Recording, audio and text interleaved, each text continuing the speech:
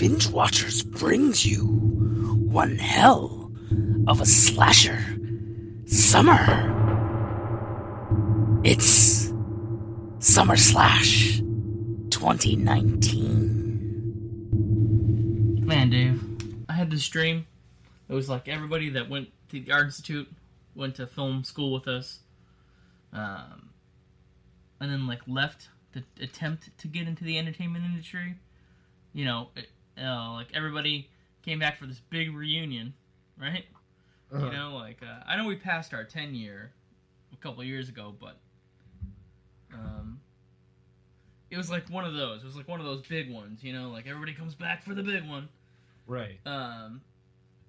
Everybody went to an art school, but it was film school. It was in Santa Monica, whatever. And then some of us went on to other colleges and what have you, blah, blah, into the working world, internships, whatever. But it was like everybody. Like, it was like everybody went to school with, not even our friends. It was like everybody that ever attended that year, we were all there. But we were in, like, this back of this, like, saucer-shaped thing, right? It was like the bottom half of a hollowed-out UFO. And it looked like a party rental. Like, somebody made, like, this really fancy, like, attach this trailer to the back of your truck. You know what I mean? It didn't actually seem like it was, like, a futuristic UFO. It just felt like it was, like, a stupid thing that you would get in at, like, a tailgate party or something. You know what I mean? Okay. But there, I don't know how many people. It would have been like 300 people or something, 100 people. But it was like, or maybe it was 50. It was everybody that we knew. I mean, you could look around, you could see like faces that you haven't seen in years. Do you know what I mean? But we were all right. It was people we saw every day in class, or people we went to parties with.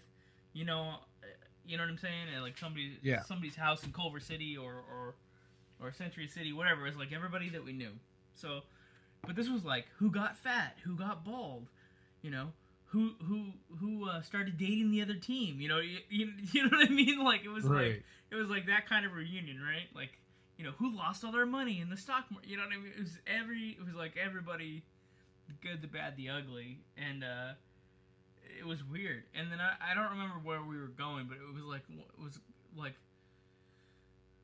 like a weekend filled with activities or something. I don't know. It's like this weird thing. But then there was like an overnight portion of it. So everybody's passed out. It's late at night. I wake up in the middle of the night, right? Like,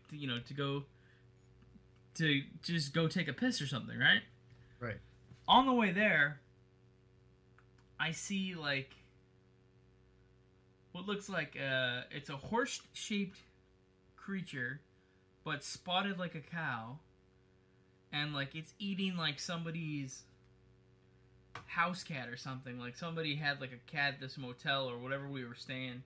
Okay. Crack open a cold box of wine or pour something cold on ice because it's the Binge Watchers Podcast.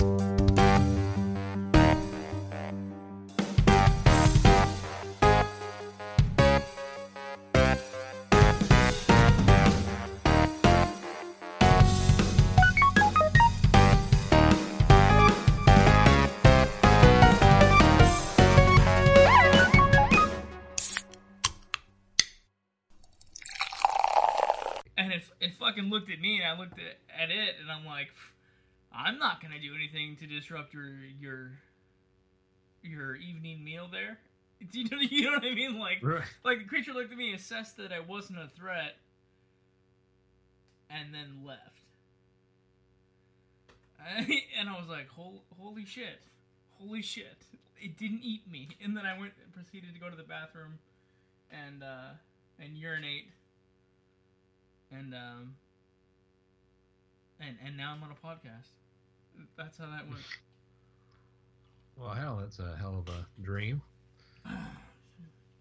Very odd and oddly specific.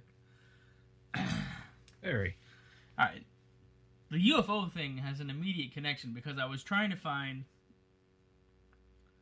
any clips that Bob Lazar supposedly took at Groom Lake, the test site.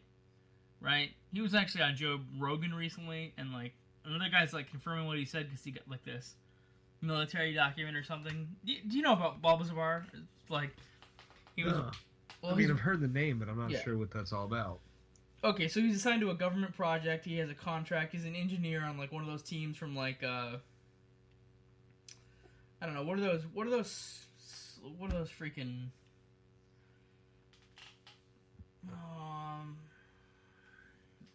I can't think of the name of this company.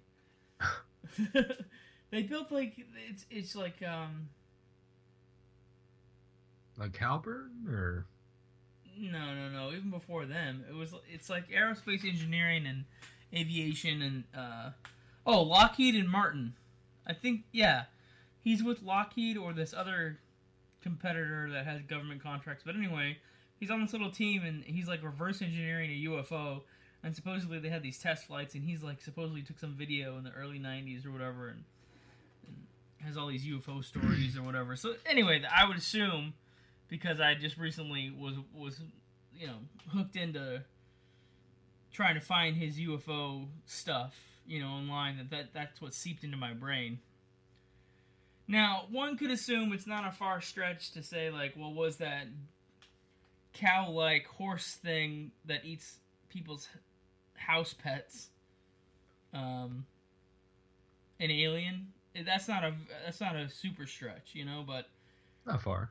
But it didn't feel like an alien to me, and it just felt like I wasn't supposed to see what I saw it doing. Do you know what I mean? Like it looked at me like, oh shit, you're not supposed to know I exist, and now I gotta contemplate whether or not I'm gonna come over there and rip you to pieces. I clearly have the capability to rip you to pieces, but I gotta make a clear-cut decision here. Am I gonna go over there across the room and kill the human known as John because he's just seen something he shouldn't have seen? You know what I mean? I'm expendable in this scenario, but all I wanted to do was take a piss, and I think he knew that. Like, I caught it, whatever it was, with its pants down, so to speak, because I interrupted its dinner, but it clearly knew that I was just going to drop trow and you know what I mean? So we're both at a vulnerability here, right? And I think it recognized it didn't have to tear me to pieces. I mean, I'm glad it didn't, because who the hell knows? It's one of those dreams, maybe it kills you in your sleep, Dave. Maybe. Wow. You just never know. The Burning, 1981. So we have this whole thing for season... Perfect segue. Yeah, absolutely. You just fucking talk about monsters ripping you to pieces, and a movie where a guy uses garden shears to rip you to pieces. It's supposed to be the start of our season 10 adventure here, where we're going to be like doing this thing all summer long, where we're cramming through kind of like the greatest hits of slasher movies. We're calling it Summer Slash 2019. And we're just basically, that's it. We're going to just review a bunch of classic slasher movies.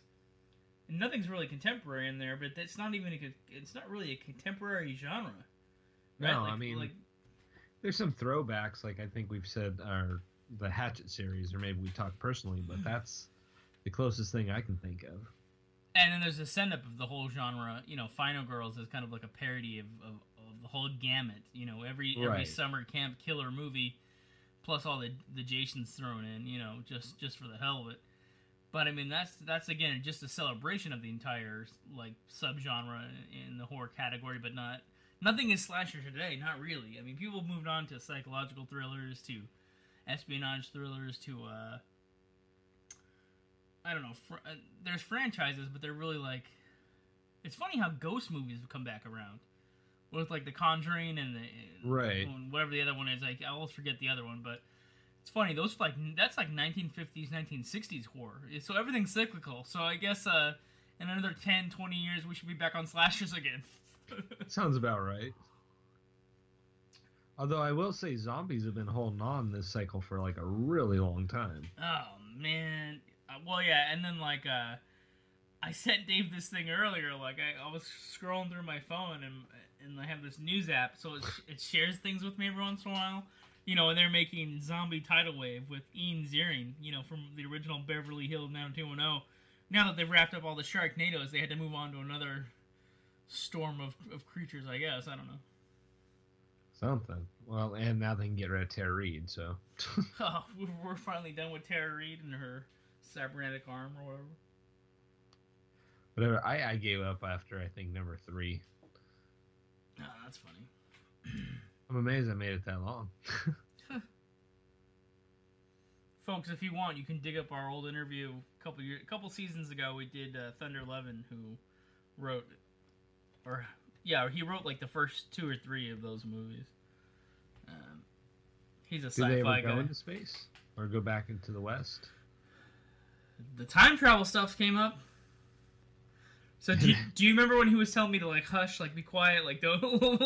Like, I kind of do. Yeah. Yeah. Yeah. Really fucking funny. But I could write those movies in my sleep. I mean, again, like they're not the best movies, but they're interesting. Still waiting for that phone call. Hey, Sharknado team, what the fuck? You didn't bring in Johnny here, to like, write about cow horse things that eat your house pets in the middle of the night. Oh, man. So The Burning, 1981. Yeah, so the Burning, 1981. I guess, like, at some point I should play the trailer. Since you're saying The Burning, 1981. This summer, if you're planning to go camping, don't. If you're looking forward to midnight swims, don't. Sneak on back to the campsite. Get some matches. Build us a hot fire. Don't be long. And if you're thinking about being with someone where no one can see you, don't. Because this summer, A Legend of Terror isn't just a campfire story anymore. Now, you know what's funny is how often in this movie they use the shot of the guy that's like the film was overexposed and he's underexposed, so it's like a silhouette, and he just raises the shears above his head and then clips somebody. They reuse that footage like about 12 times in this movie. Really? Yeah.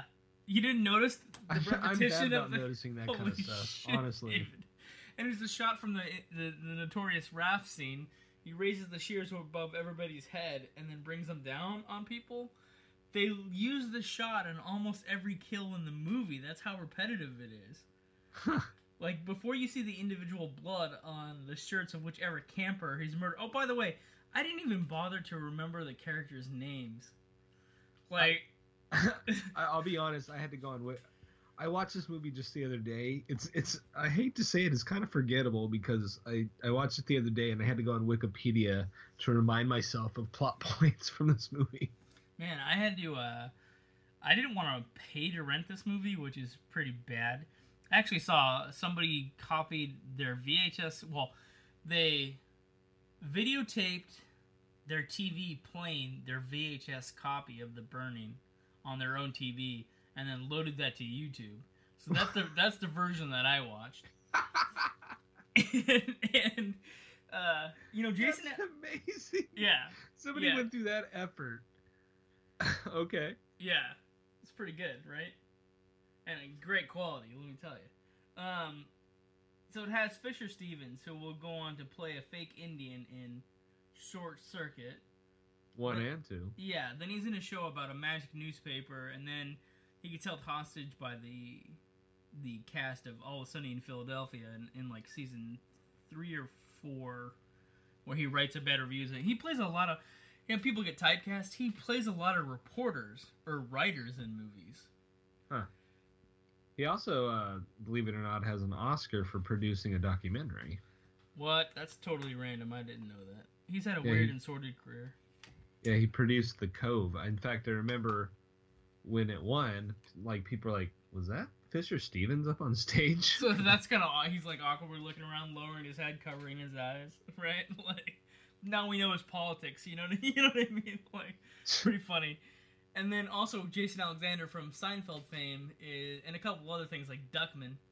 He's in this movie too, and he's completely trim. So he's clearly really a teenager, or really like just maybe 19. Early 20s, yeah. But he's looking around in the background like, I don't belong here. What am I doing here? Like he just did summer stock theater and then happened to show up at a summer camp. You know what I mean? Yeah, he feels very out of place. Yeah, exactly. And he has these awkward exchanges on his face, like he knows he's in a terrible movie, and what is he doing there? And questioning his life choices, I didn't recognize Holly Hunter at all. I have no idea who she plays in the movie. I don't either. I saw that after. I'm like, well, who's that? Yeah. I didn't recognize, and she's great, guys. You should look up the movies that she's in. But in this movie, I didn't even know if she was one of the counselors, one of the campers, one of the victims. You got me, dude. Yeah.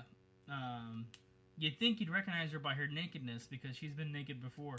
But I don't think she's one of the ones that gets naked in this movie because I don't think I just don't think that's her.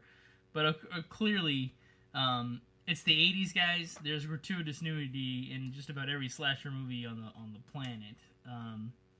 Although, did you get a creepy feeling watching this, realizing that Harvey Weinstein produced this? Oh God, that was the greatest part for me. Was like when I saw that the brothers produced this, and this is like one of the first Miramax movies ever. Yeah. I was like, wow. It just added a creepy extra layer to all the boobs and leering shots. Well, that's the thing. That is the slasher genre, right? It's a moving camera, right? Like this is when they first do Steadicam. Basically, the early '80s when they first started doing these mobile rigs for film cameras, right? Like made popular in like movies like Halloween and all that shit. And so they peer at you through the trees. You hear some creepy music. I will say the soundtrack in this movie is pretty good. They made some really good music, or bought really good music. Who the hell knows how they arrived at the soundtrack? But well, that and the music's great, and it does have some good gore effects. I mean, Tom Savini is doing the makeup for it. Yeah, but I heard he literally had 3 days to build like a mock-up of the monster's face, which he's supposed to be a burn victim, and I don't know what to say. Like, well, I'll grant you the monster itself isn't the best, but some of the gore effects on some of the kills are at least stand out. And they call him Cropsy, and it seems like he seems like before they burn him up in the beginning, he seems just like a handicapped guy that happens to work at the summer camp. So what the fuck is up with summer camps picking on handicapped people? I don't know. Well, again, like here's the thing that you notice about this genre is like they don't like disabled people, and they usually die very quickly, and then they come back for revenge. But here's the other thing too is like, so some kids at this camp burn him alive, right? Like 5 years before the movie starts, and you see this in like the prologue or whatever, what have you, the opener of the movie. Then he gets taken to like some city hospital in the burn ward. Now, it probably would have been better if he just like had.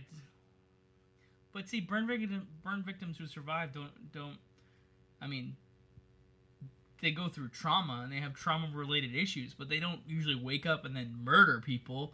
Right. And then like even for revenge. Yeah, exactly. So like waking up and like being pissed and like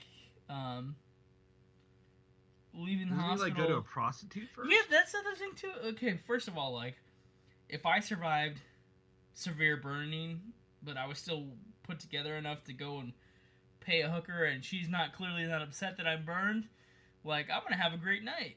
Like I've survived being burned alive. Do you know what I mean? Like, and she didn't do anything. That's what I don't understand. Like, Working Girl had nothing to do with it. Is like the first victim of the movie, but why? You know? Hello? Yeah, that was weird. That was like my internet glitching a bitch. I was just saying, like, she didn't deserve. Maybe Skype was pissed off that I said she didn't deserve to die. Like, according to Skype, like the hooker deserved to die. Like, well, jeez. But I disagree. Technology, like, sorry Skype. You know, that's what it was. It was like Skype was cutting out on you or something on my end. But what I'm saying is like, I don't know if you heard it. Like, I'm basically saying like the first kill doesn't make any sense. like she had nothing to do with it. You know what I mean? Other than she laughed at him or was repulsed by him. I think that was like her only sin, which, in all fairness, I mean, you know, if you get a hooker that's cool with that, that's great, but you can't exactly spring it on them. Oh, see, I didn't even catch that part. Again, this is how forgettable this movie kind of is. Well, I mean, I looked it up. Again, it's famous for this raft scene. The raft scene I'm talking about, folks, is like there's like a mysterious raft floating in front of this. First of all, like they built a homemade raft, great for them, but then they actually took it on a serious river, and then they got kind of like lost and then they came up on a canoe that was adrift. And he's like, surprise! I've been waiting in this canoe all day to murder, and then he hacks everybody to pieces. He's very slow moving, and he only has a garden shears. Here's the thing: you're on a river.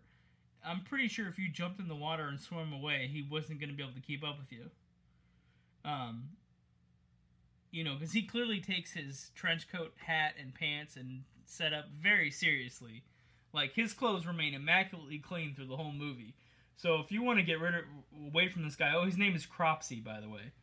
Which is funny because there was a documentary about a real guy who's really murdering children at, like, a children's psych hospital or something in, like, New Jersey, New York or something. Did you see that documentary? It's literally called Cropsey. But I think this is based off of that. Or, like, loosely, mind you. Oh, okay. That would make sense. But anyway, the people in the raft scene, including Fisher Stevens, spoiler alert, this is where he dies. A lot of them could have got away. I'm just saying. But the movie's famous for that scene. And it actually has, like, almost an 89% or 90% rating on Rotten Tomatoes. So a lot of people hold this in acclaim, at least in nostalgia-wise. Like, people talk about this movie, and online it has a good rep for being a pinnacle of the slasher genre. So it's on a lot of lists. It's not the worst. I know we kind of beat it up a little bit, but I mean I didn't totally hate it, but it's kind of just mediocre is the thing. Like it's not great, it's not bad, but it's like it's all right. It was pretty smart in the final fight being tied in with more fire. Right. Yeah.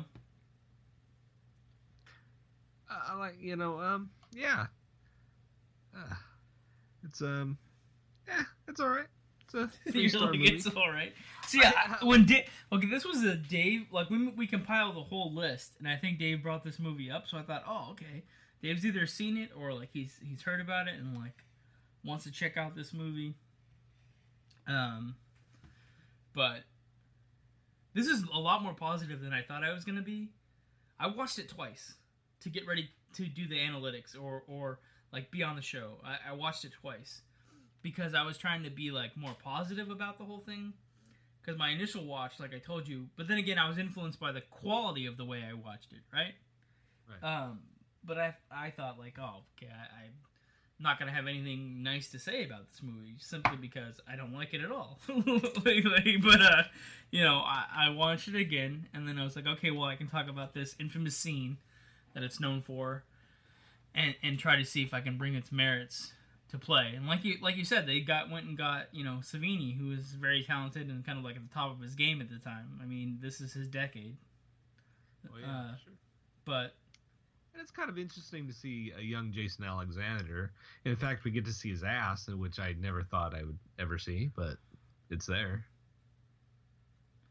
Wow, you had to bring it up. I mean, the episode was going so well, and then you talk about Alexander ass right there at the 20 minutes in.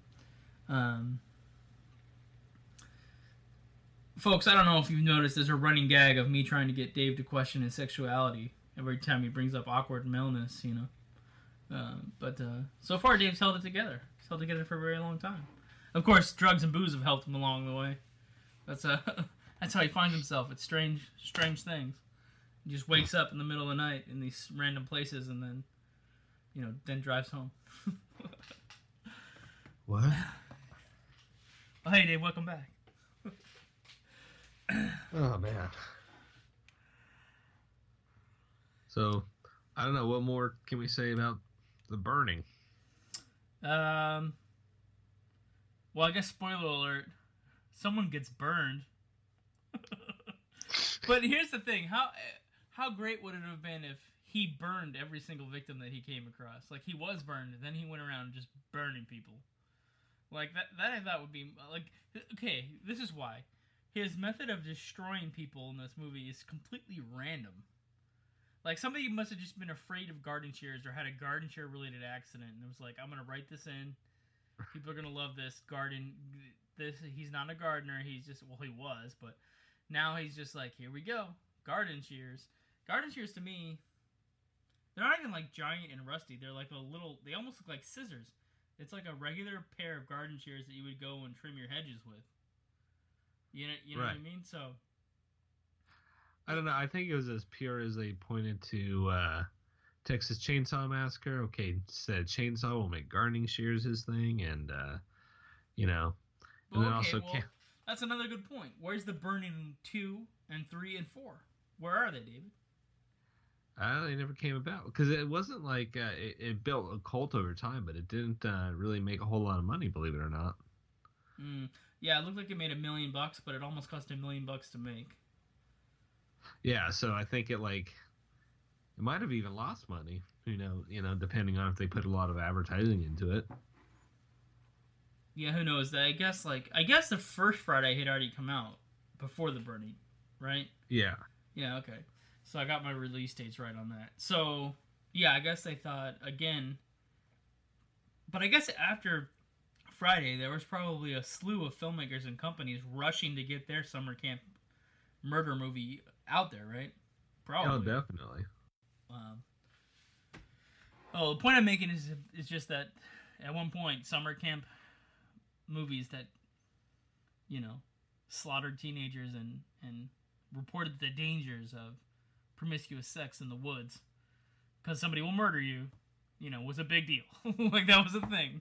That was a thing for 10 years. Between 1980 and 1989. That was everything. That's all cinema had to offer. No, just kidding. I think Jaws. There's a couple Jaws sequels in there, right? Maybe one Jaws sequel.